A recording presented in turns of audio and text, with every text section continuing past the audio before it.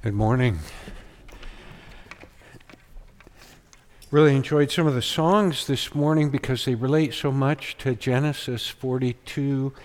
And this series from Genesis chapter 37 all the way to chapter 50. And as I already alluded this morning, we're in chapter 42. I was thinking this morning, it's been actually, I'm not even sure I can count the years since we used to receive a daily newspaper. I thought I would never know anything but a life of a daily newspaper. I really like a daily newspaper. But especially when I came to Visalia, I couldn't get the news I wanted, so I turned to the internet.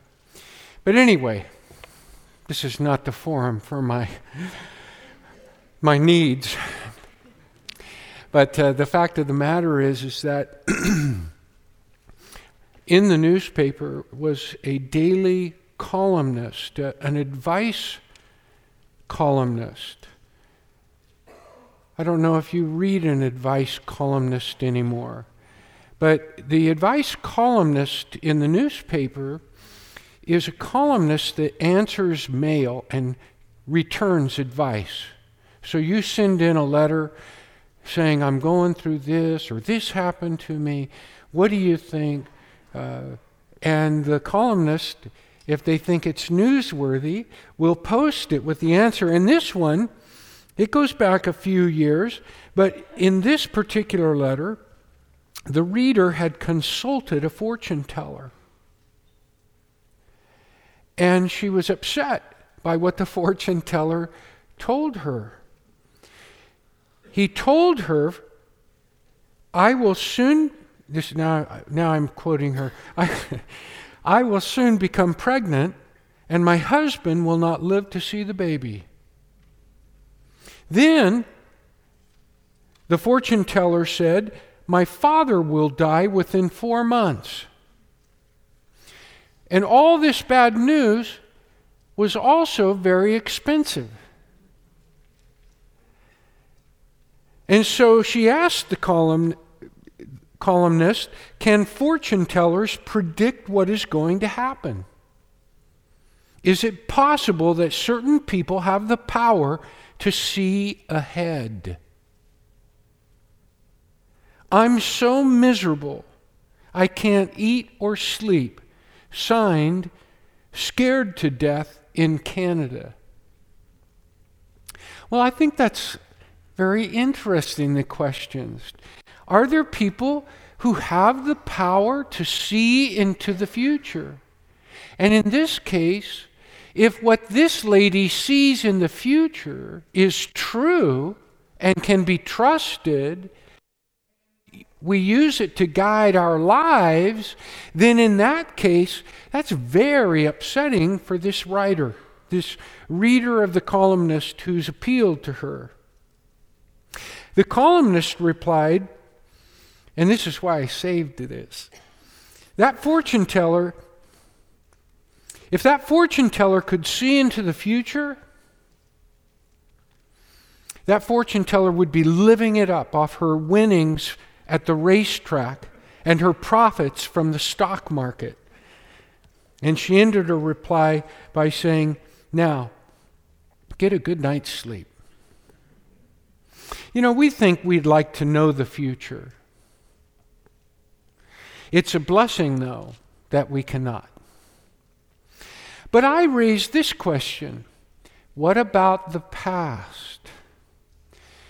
It's one thing to wish you knew about the past, about the future. It's another thing to know what happened in the past. If the future is darkened with anxiety and fear because of what happened, the past is by what we know happened. And it's a whammy. Because what did happen haunts our present and our future. Put simply, if we did something regret or experience guilt, consequences lurk, consequences haunt, consequences await us, consequences fill our future. And so what we did actually can be more profound of an impact on our future than what we would like to know about the future, unless it's, am I going to escape the consequences of what I did? Let's read chapter 42, because chapter 42 is all about the brothers, particularly the 10 brothers, and it's all about regret and guilt. It's about running from consequences. And by the way, you just can't run from consequences. Well, you can run, but you can't run far enough. And it's also about the fact that consequences, which are scary enough at first. I mean, if you've ever done something wrong and didn't want to get caught, you know how scary the possibility of the consequences catching up with you can be. But what's weird is the consequences don't fade or get weaker. Sometimes they get stronger, and they never go away. Someone said running from your problems is a race you'll never win. And also, it's the things we run from that hurt us the most. It's the things we run from that hurt us the most. Well, let's read about these brothers and what's going on in the life of Joseph in chapter 42. I'm going to start at verse 1 and we'll read through verse 24. When Jacob learned that there was grain for sale in Egypt, he said to his sons, "Why do you look at one another?" And he said, "Behold, I've heard that there is grain for sale in Egypt. Go down and buy grain for us there, that we may live and not die." So 10 of Joseph's brothers went down to buy grain in Egypt. But Jacob did not send Benjamin, Joseph's brother, with his brothers, for he feared that harm might happen to him. Thus the sons of Israel came to buy among the others who came, for the famine was in the land of Canaan, too. Now Joseph was governor over the land. He was the one who sold to all the people of the land, and Joseph's brothers came and bowed themselves before him, and their faces to the ground. Joseph saw his brothers and recognized them, but he treated them like strangers and spoke roughly to them. "Where do you come from?" he said. And they said, "From the land of Canaan to buy food." And Joseph recognized his brothers, but they did not recognize him. And Joseph remembered the dreams that he had dreamed of them. And he said to them, "You're spies. You've come to see the nakedness of the land." They said to him, "No, my lord, your servants have come to buy food. We are all sons of one man. We are honest men. Your servants have never been spies." He said to them, "No, it's the nakedness of the land that you've come to see." And they said, "We, your servants, are 12 brothers, the sons of one man in the land of Canaan. And behold, the youngest is this day with our father, and one is no more." But Joseph said to them, "It is as I said to you. You are spies. By this you shall be tested. By the life of Pharaoh, you shall not go from this place unless your youngest brother comes here. Send one of you and let him bring your brother, while you remain confined, that your words may be tested, whether there is truth in you. Or else, by the life of Pharaoh, surely you are spies.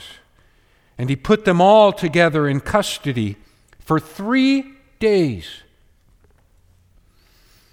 On the third day, Joseph said to them, "Do this, and you will live, for I fear God.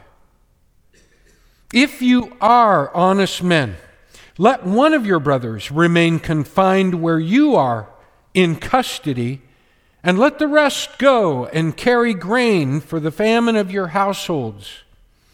And bring your youngest brother to me, so your words will be verified, and you shall not die." And they did so.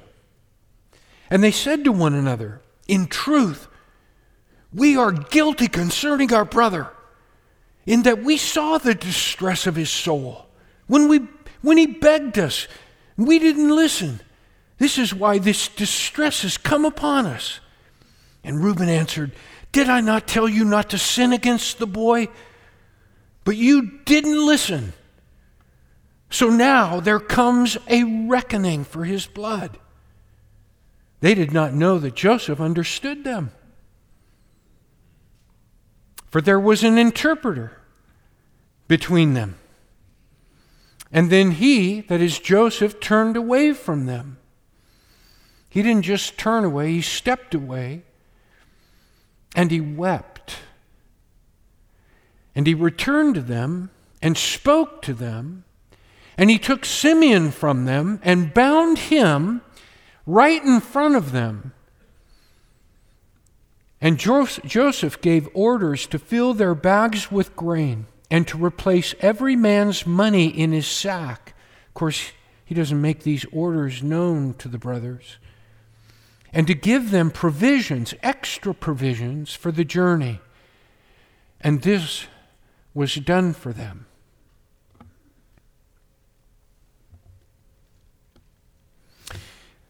I've had 3 big dogs.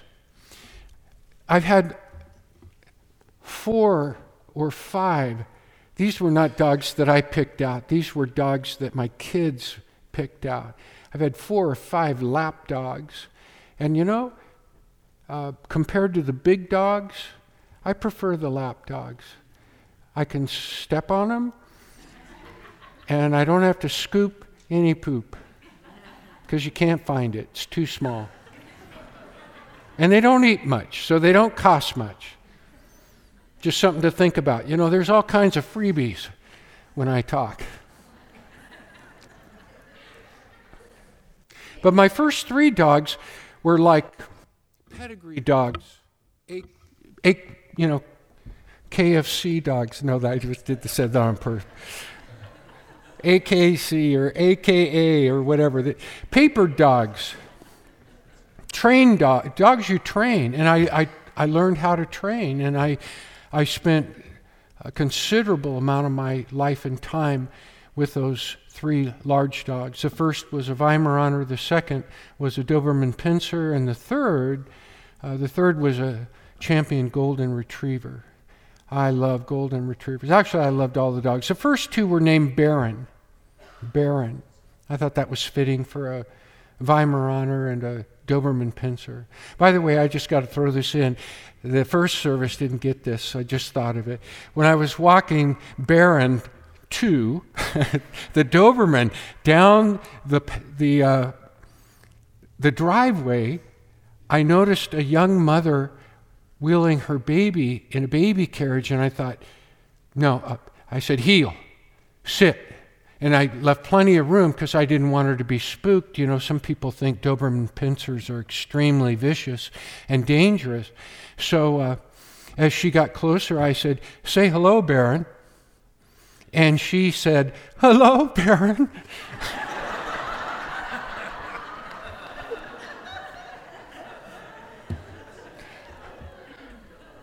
That wasn't directed to her. It was directed at the dog. I was trying to put her at ease, In dog training, I learned 3 things, very, very valuable things. I learned that as a dog trainer, I have to be more disciplined than the animal, and also I have to distinguish between ignorance, accident, and defiance. Accident, ignorance, and defiance. Now, distinguishing accident, ignorance, and defiance means nothing unless you teach your dog the word no. Because you can't, if there's no right and wrong, if there's no yes and no, then you can't distinguish an accident, ignorance, or defiance. It's very important, and you won't be surprised at this point for me to tell you that the first thing I teach a dog is no. I also applied these same principles to children, my children. And I have to tell you, children are a lot tougher than dogs.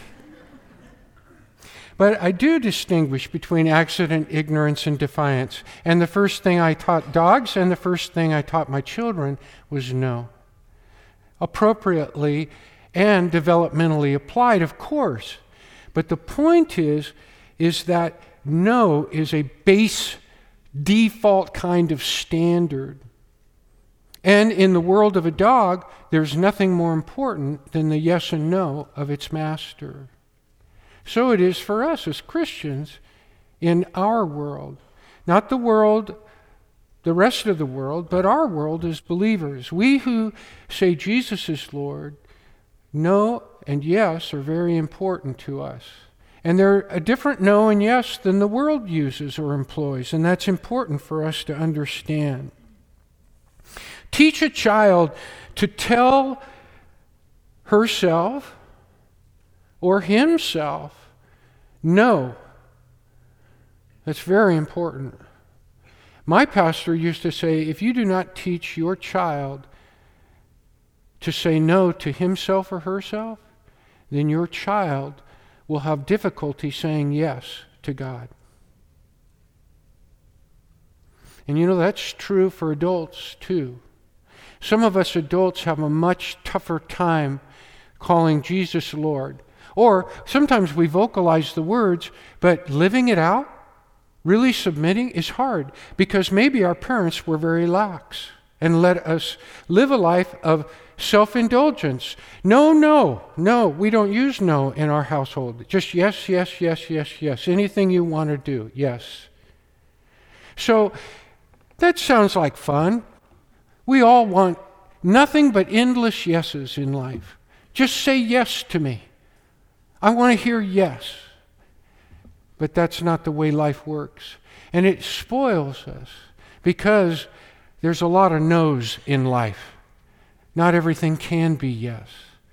And also, a lot of yeses come back to hurt us, are not healthy for us. There's a lot of things, if we're left to do them, can ruin us, spoil us. And listen, if we don't know how to accept no, we'll really have trouble with the lordship of Jesus Christ. If we have trouble with authority, we'll really have trouble with the lordship of Jesus Christ.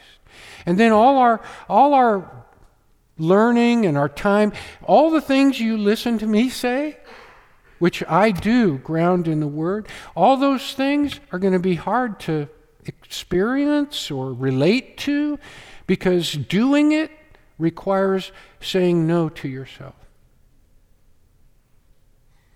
If we start today, it'll get easier and easier. And in fact, I would propose to you that if you tell yourself a little no, that's a way of saying yes to the best. In fact, I want to encourage you.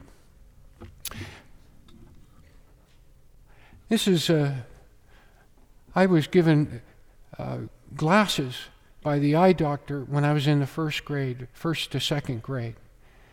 I was one of the only kids in school with glasses. So my mom got me that first pair of glasses, and she said, put your glasses on the table like this. Not like this, and definitely not like this. Do you know, after all these years, and long after my mom gone to be with the Lord, I wear glasses again. For a long time I didn't. I had 20/20. Isn't that what you want, 20/20? Yeah, I had 20/20 vision from about 4th grade until 46 years of age. Those were the good old days. But I take really good care of my glasses because my mom taught me how to lay my glasses down. I know, it seems silly to bring up something like that. But all these years later, I'm benefiting from that little truth, that little yes to life. Do it this way. Do it this way. And your glasses won't get all scratched up. And you won't have to pay a whole bunch of extra money to get your glasses replaced. And you'll be able to see through them better. And you'll even be proud that they are clean and not all scuffed and so forth. I know, it's kind of trivial, but I want us to appreciate that some things moms and dads have taught us years ago, we do take naturally, and yet for some people it would be a form of denying themselves to do what you do easily. And I want you to understand that if you learn how to say no to yourself, it will get easier, and it won't be such a struggle. And you'll see the benefits, and you'll be happy about it. I mean that. Take it from me. I get nothing out of telling you lies up here. I'm telling you stuff that I'm happy to tell you because I want you to be happy too. Say no to yourself. It's a yes to something better. All of a person's life can be viewed as a series of choices and consequences. You might have to think about that a little bit. But I mean that. You can think of your entire life in terms of a series, a chain of choices and consequences. Obviously, they become rather complex because other people's choices and consequences intermingle and dovetail and blend into yours. And so it all becomes kind of a dance. But the fact of the matter is, really, life is a series of choices and consequences. And you know what? Listen to this. The wise start with consequences, not choices. I can tell some of you didn't make sense of that. In other words, before they make a choice, they look at the consequences. Many people, when I say choices and consequences, sure, choices, that's what I want. But I'm telling you, the wise start not with choices, but with consequences.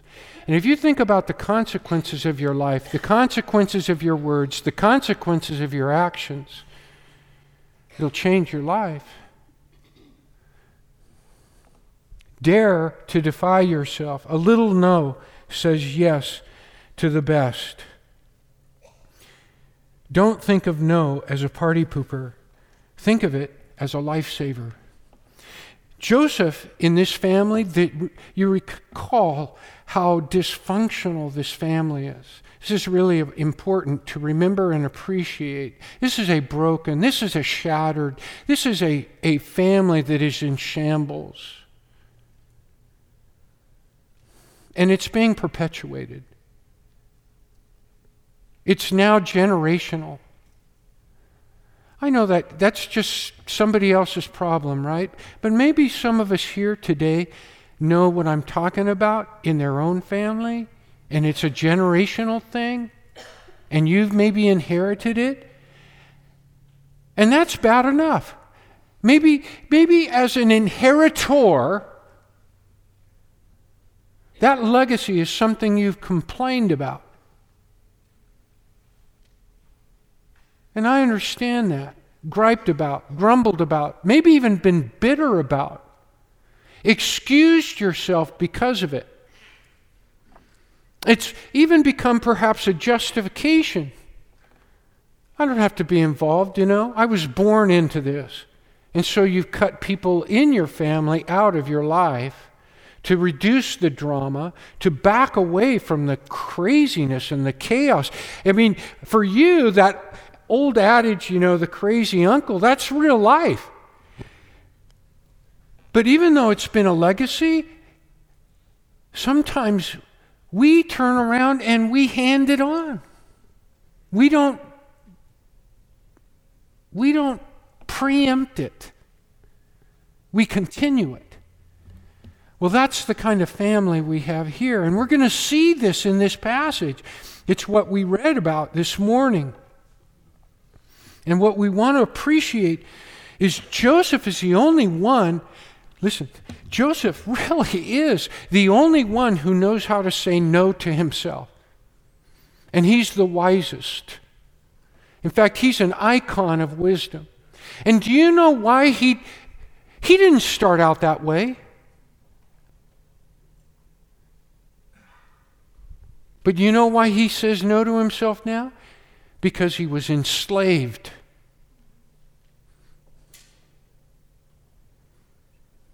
And it taught him something. It taught him how to obey. It taught him how to take commands and not take it personally. Because he didn't take it personally. He thrived. He became proficient. They entrusted things, responsibilities to this man who actually was given control because he had no control and he didn't try to exercise control. He operated as an agent of someone above him, someone over him, someone he obeyed.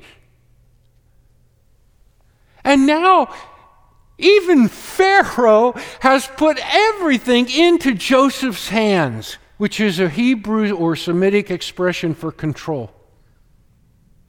And he's the only one who can do anything. And with all that power, he can snuff his brothers out. If there's bitterness and vengeance, he can employ that power to exact vengeance on his brothers. He can pay them back for the 22 years of suffering. I read the passage a few minutes ago, didn't I? Didn't we read it together? You saw all the power. But he uses it benevolently. Why? Because in verse 18 he says something very interesting. He says, I fear God. So what do we learn from Joseph about the God that he fears? What do you infer from a God that Joseph obviously fears and obeys when because of that and following that verse, Joseph says, only one of you will stay and the rest of you go home. And then he actually says, you bring relief. This is literal from you bring grain to the famine of your homes. He shows mercy. What kind of a potentate shows that kind of compassion, mercy, or even pity on foreigners? Especially foreigners who he accuses as spies. That's real compassion. And then he has the money hidden in their bags. So he supplies them with their request. He threatens to keep them all and only send one home, but he only keeps one and sends them all home so they can all carry that grain, 9 instead of 1, to the famine in their homes. And what did Jacob say at the beginning? To his sons, he says, go and buy grain so that we might live and what? Not die. So the God that Joseph fears, and we understand that because we know it's Joseph and not a foreign potentate, but if we put on the hat of a detective and we said, what can we infer about the nature of the God this pagan or this unbeliever or this polytheist from Egypt believes in, it would be a God who shows mercy on foreigners. A God who considers the plight and difficulties of the poor and shows compassion upon them, even when He's charged them or suspects them of the kinds of actions that would be a threat to the state which He Himself represents. Pretty interesting, huh?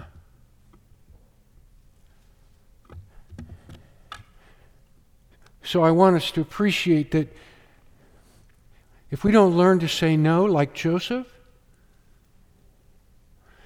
then we're going to be plagued by guilt. We're going to be followed by guilt.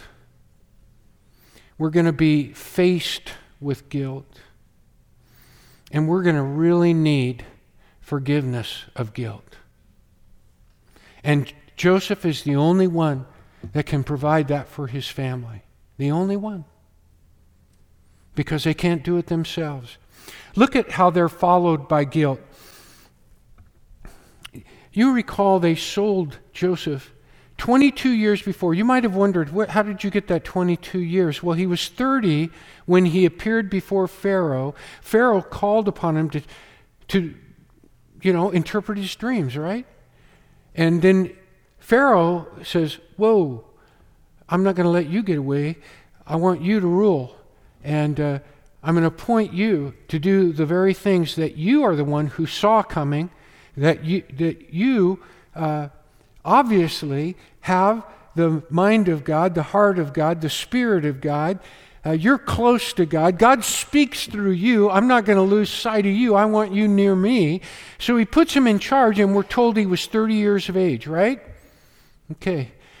And so now, where are we at? We're in the famine. So that means when he interpreted the dreams, he said that the 7 years of plenty would pass before the famine, right? So he was 30, and now he's 37 at least, right? But how deep into the famine are they? Well, they're a couple of years into the famine. The next chapter will tell us that. So that makes Joseph 39. Joseph's 39. That's 22 years since his brothers sold him into slavery. That's 22 years of living with the guilt of your brother. Every time they have a dinner at Daddy's house, Daddy brings up the fact that Joseph isn't there. Every time Daddy says that, they look at one another. And this chapter begins with Jacob saying, why are you looking at one another? It's because of the mention of Egypt, I think. That's where Joseph is. They have every reason to believe he's still alive, but he's enslaved down there. I mean, Egypt is not a happy thing to hear about. And so it's most likely that they're looking at one another uneasily, or at least that's what I subscribe to, when he mentions or talks about Egypt. That would be like somebody mentioning rope in a house where someone was recently hanged by a rope. What was in their heart, what they did, the damage they did, those things never leave them. They don't forget it.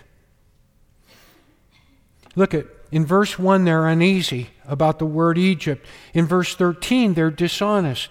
People who have guilt that they carry around, they want to keep it secret. They're people who live with secrets and dishonesty and lies. And they multiply lies and dishonesty. And we see it right here in verse 13. They say, we're honest men. Well, I don't mind them saying that, but then they turn right around and they lie to the face of Joseph, which they don't know is Joseph, but they lie to him and say, he is no more. That's a lie.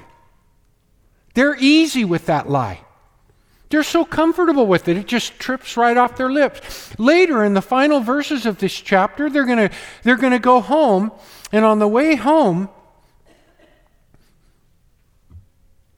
They stop to rest and feed the animals and water the animals. One of them opens his back and finds that money.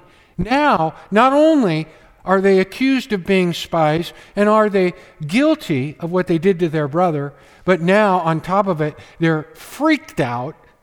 In fact, they say in verse 28, "What has God done to us now?" So they're living in this life of uneasiness, and everything that goes wrong, they tie back to their original guilt. It's pretty amazing.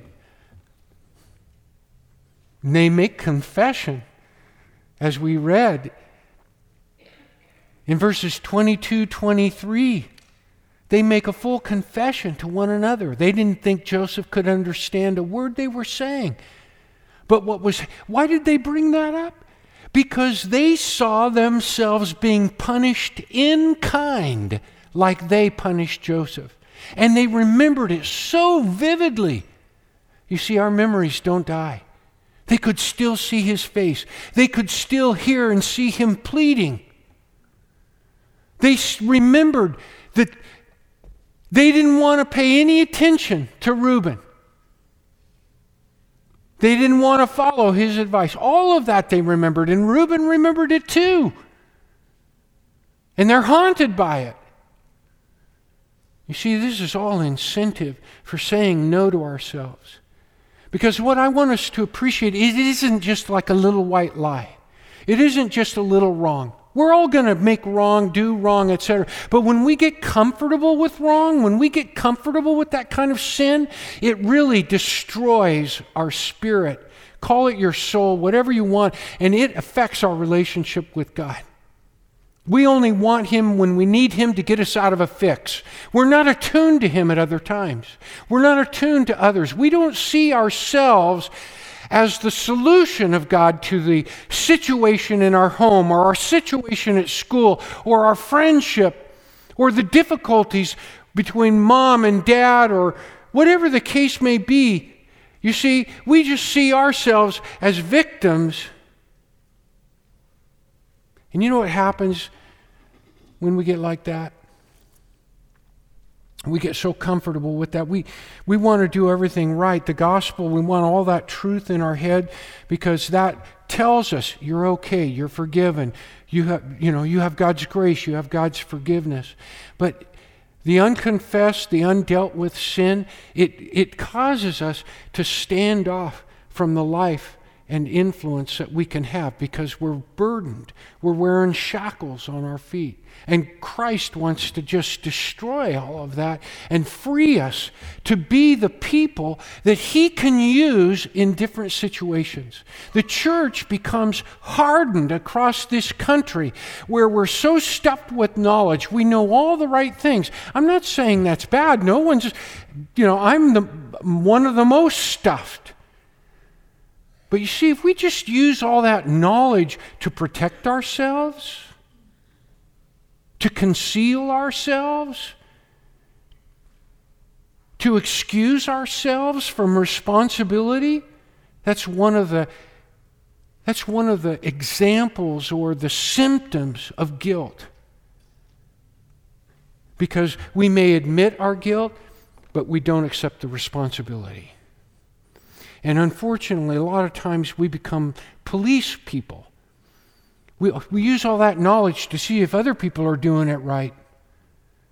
But it allows us to step back and be in a position of judgment.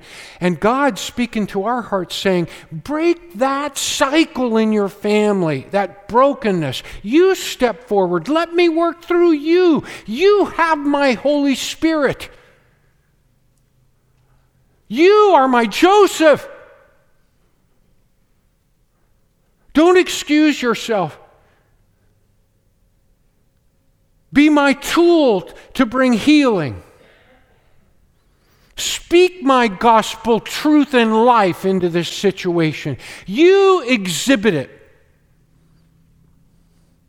Do you realize that in this country of ours, Christianity, churches are being dismissed, the gospel. And we're afraid that science is part of the problem, you know. Listen, we have something in the gospel, not in our knowledge of the gospel. We have something in the gospel that is mightier than science, that defies science, that defies our culture, and that's joy in the midst of troubles. That's loyalty and family in an increasingly divisive and divided world. We know real forgiveness, but we've got to start with ourselves, and we've got to help others realize that forgiveness is available for them. But a lot of times we don't even give them any hope of it because we're so busy judging them and seeing their sin. And I say to you, where is the life of the gospel in that kind of living? That's not going to defy any science, any logic, any rationality. People want to see the living gospel. They want to see its power in action. They want to see it transforming life. If Joseph didn't believe that, he would not have used his power to enact it. But he did. Do you realize that the promise of God to Abraham rests in Joseph's ability to preempt the brokenness of this family, to bring healing, to bring hope, to bring togetherness? It rests on him. Because the promise would never have been fulfilled otherwise. And it goes all the way back to Jacob and his father-in-law Laban. This preferential treatment that he gives to Benjamin, for the guys, you know, followed by guilt. It all was created out of envy. They wanted to murder Joseph, get rid of him. Well, Benjamin's now just taken his place. He's somewhere between 27 and 29 at this time. He's not a little boy. He's not a toddler.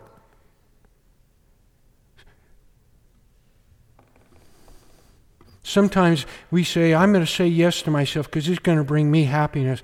But really, it brings us stuff that we just can't ever get rid of. And it entrenches us in junk that divides us, keeps us apart from the Lord. And so they were followed by guilt. They were faced by guilt. They even confessed to it there. And then in the end, they were forgiven. I think Joseph's already forgiven them, but it's got to be worked out. And here's the room for reconciliation. Confession provides. He overhears that. But he had already prepared. He named his boys Manasseh and Ephraim. Manasseh means God made me forget. God is the only one who will make you forget some of the things that haunt you, that you want to forget, and empower you then with His grace and goodness to bring difference to our lives. But what did the boys do? Well, in the end of the chapter, they go home and they repeat the lies and they entrench it. But its story's not over yet. But for us, it's a reminder. Defy yourself. Learn to say no. A little no is really a big yes to the best. And God has your best in mind. He's not on the other side of the world. He's not over the rainbow. He's here right now.